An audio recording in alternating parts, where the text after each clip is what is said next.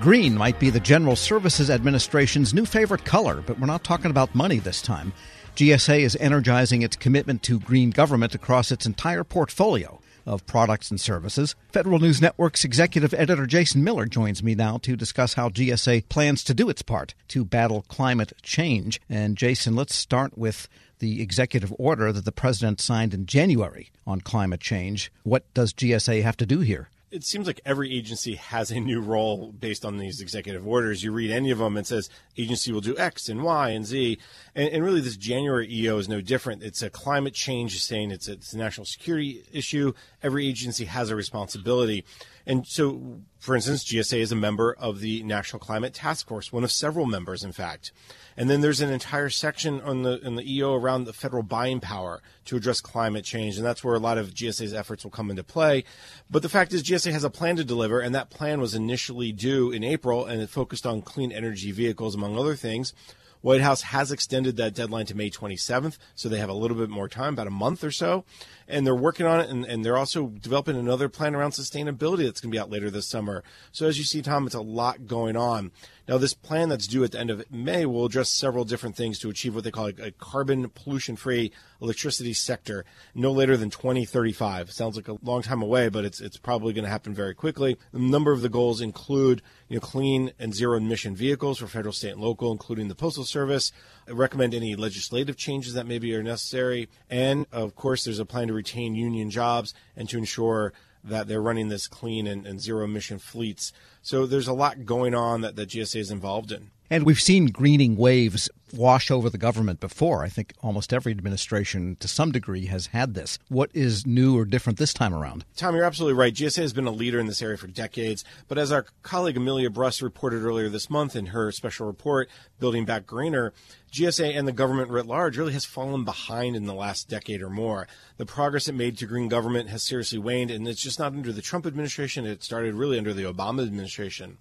So what GSA is doing is taking several steps to re-energize a lot of these efforts. Katie Kale is the acting GSA administrator. She says the Green Building Advisory Committee is moving out quickly to address many of these new goals. I am excited to announce that 2 new task groups have been formed within the Green Building Advisory Committee. The first is the Federal Building Decarbonization Task Group, and the second is the Environmental Justice and Equity Task Group. First, the Decarbonization Task Group will explore opportunities for reducing greenhouse gas emissions in buildings in the federal real estate portfolio through the use of renewable energy, energy efficiency, electrification, and smart building technologies at our federal facilities. They had their first meeting and will provide some recommendations to GSA this fall so that we can begin to develop a roadmap for the decarbonization of our federal buildings. The second is the Environmental Justice and Equity Task Group. This group is going to improve engagement with diverse communities and key partners throughout design, construction, operations, renewal, and occupancy. We believe this engagement will lead to increased inclusion, opportunities, and green jobs in the federal sustainability building process. GSA's acting administrator, Katie Kale, she also says the task groups will meet biweekly and the meetings will be open to the public. But Tom, it's more than just 2 new working groups. We see new working groups all the time across government. GSA is actually pushing these green government concepts across all of its products and services and down into the supply chain. We're speaking with Federal News Network's Jason Miller. And they're rethinking their approach, she said, to the buildings they manage. How are they looking at those? The greening of buildings is a huge opportunity for GSA. Again, going back to our colleague Amelia Bruss reporting, she says that GSA says about 60% of its leases that are held currently are set to expire by 2023. So this is a perfect opportunity to push more green buildings. In fact, Katie Kale says the opportunities are wide as they are far for green buildings. When we're talking about the decarbonization in buildings, it's all of the things that we need to do to reduce and eliminate greenhouse gas emissions that are caused by the operation of the building. And that could include replacing gas boilers with solar, hot water, or using ground source heat pumps. It just really makes sure that we're including every efficiency measure that we can to accomplish, such as using smaller, more local equipment for heating and cooling, by making sure, motors are high efficiency motors, adjusting control strategies to reduce peak loads. So it's A to Z. We got everything covered is what we're looking at.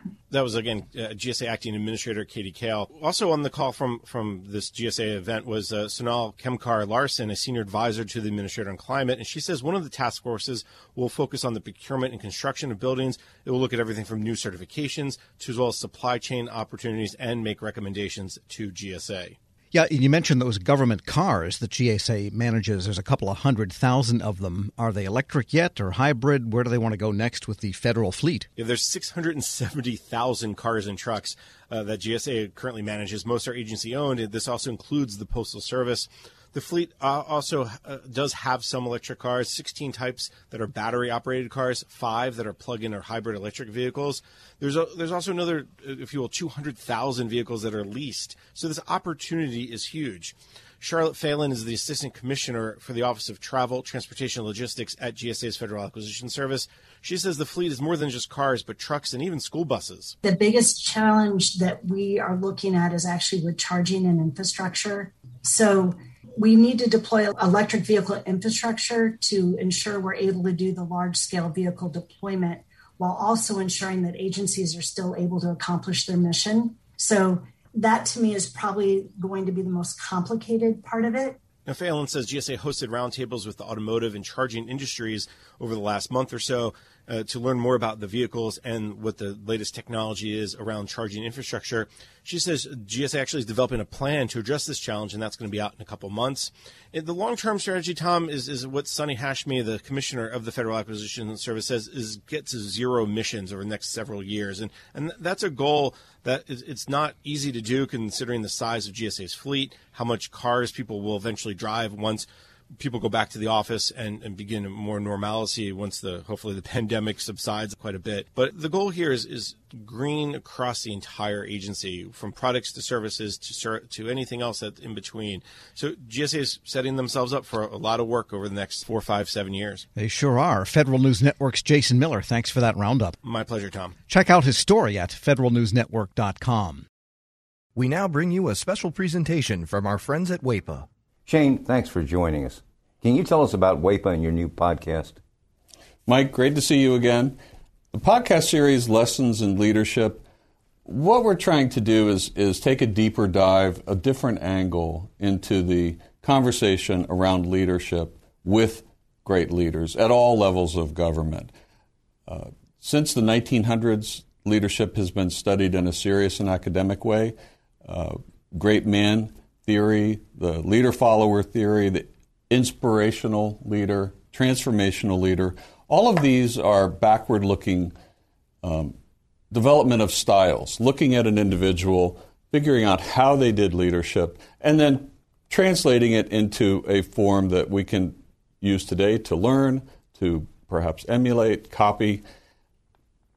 But great leaders, they have more than one style. I truly think that a great leader can adapt and transform into the role that's needed at that time.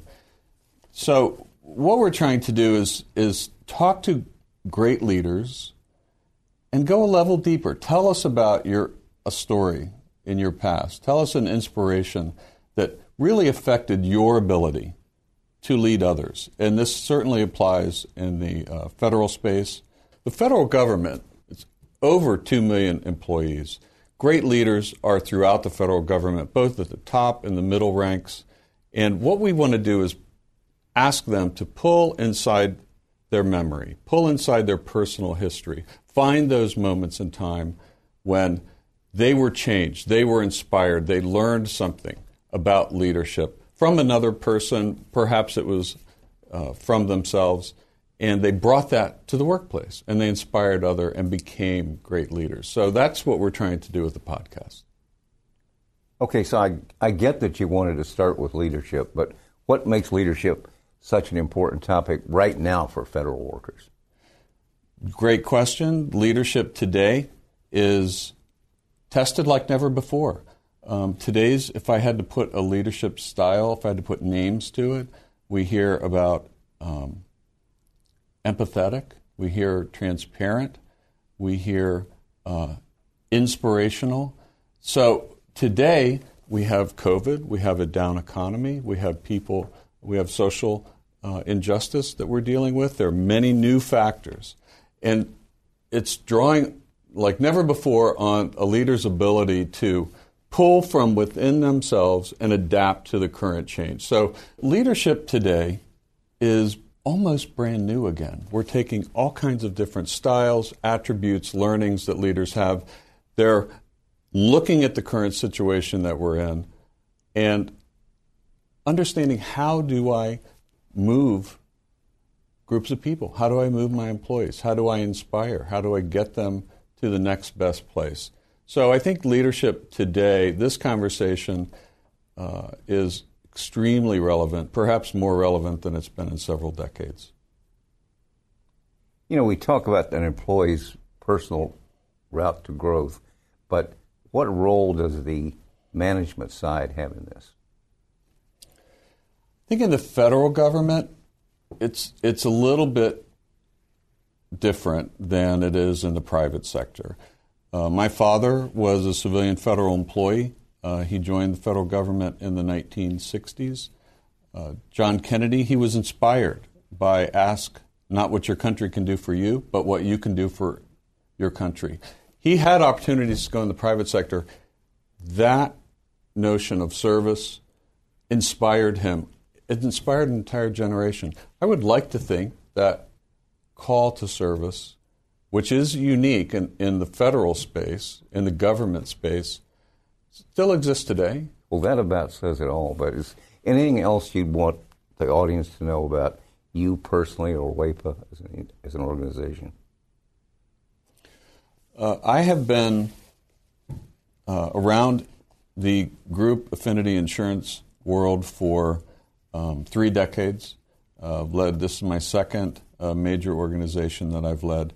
And I will tell you that we impart this feeling, you mentioned it, Mike, about service, this notion. We serve those who serve. And I will tell you that it's refreshing.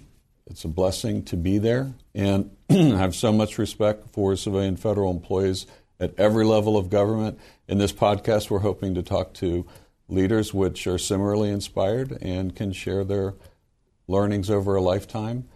And this will be useful information for anybody in government service.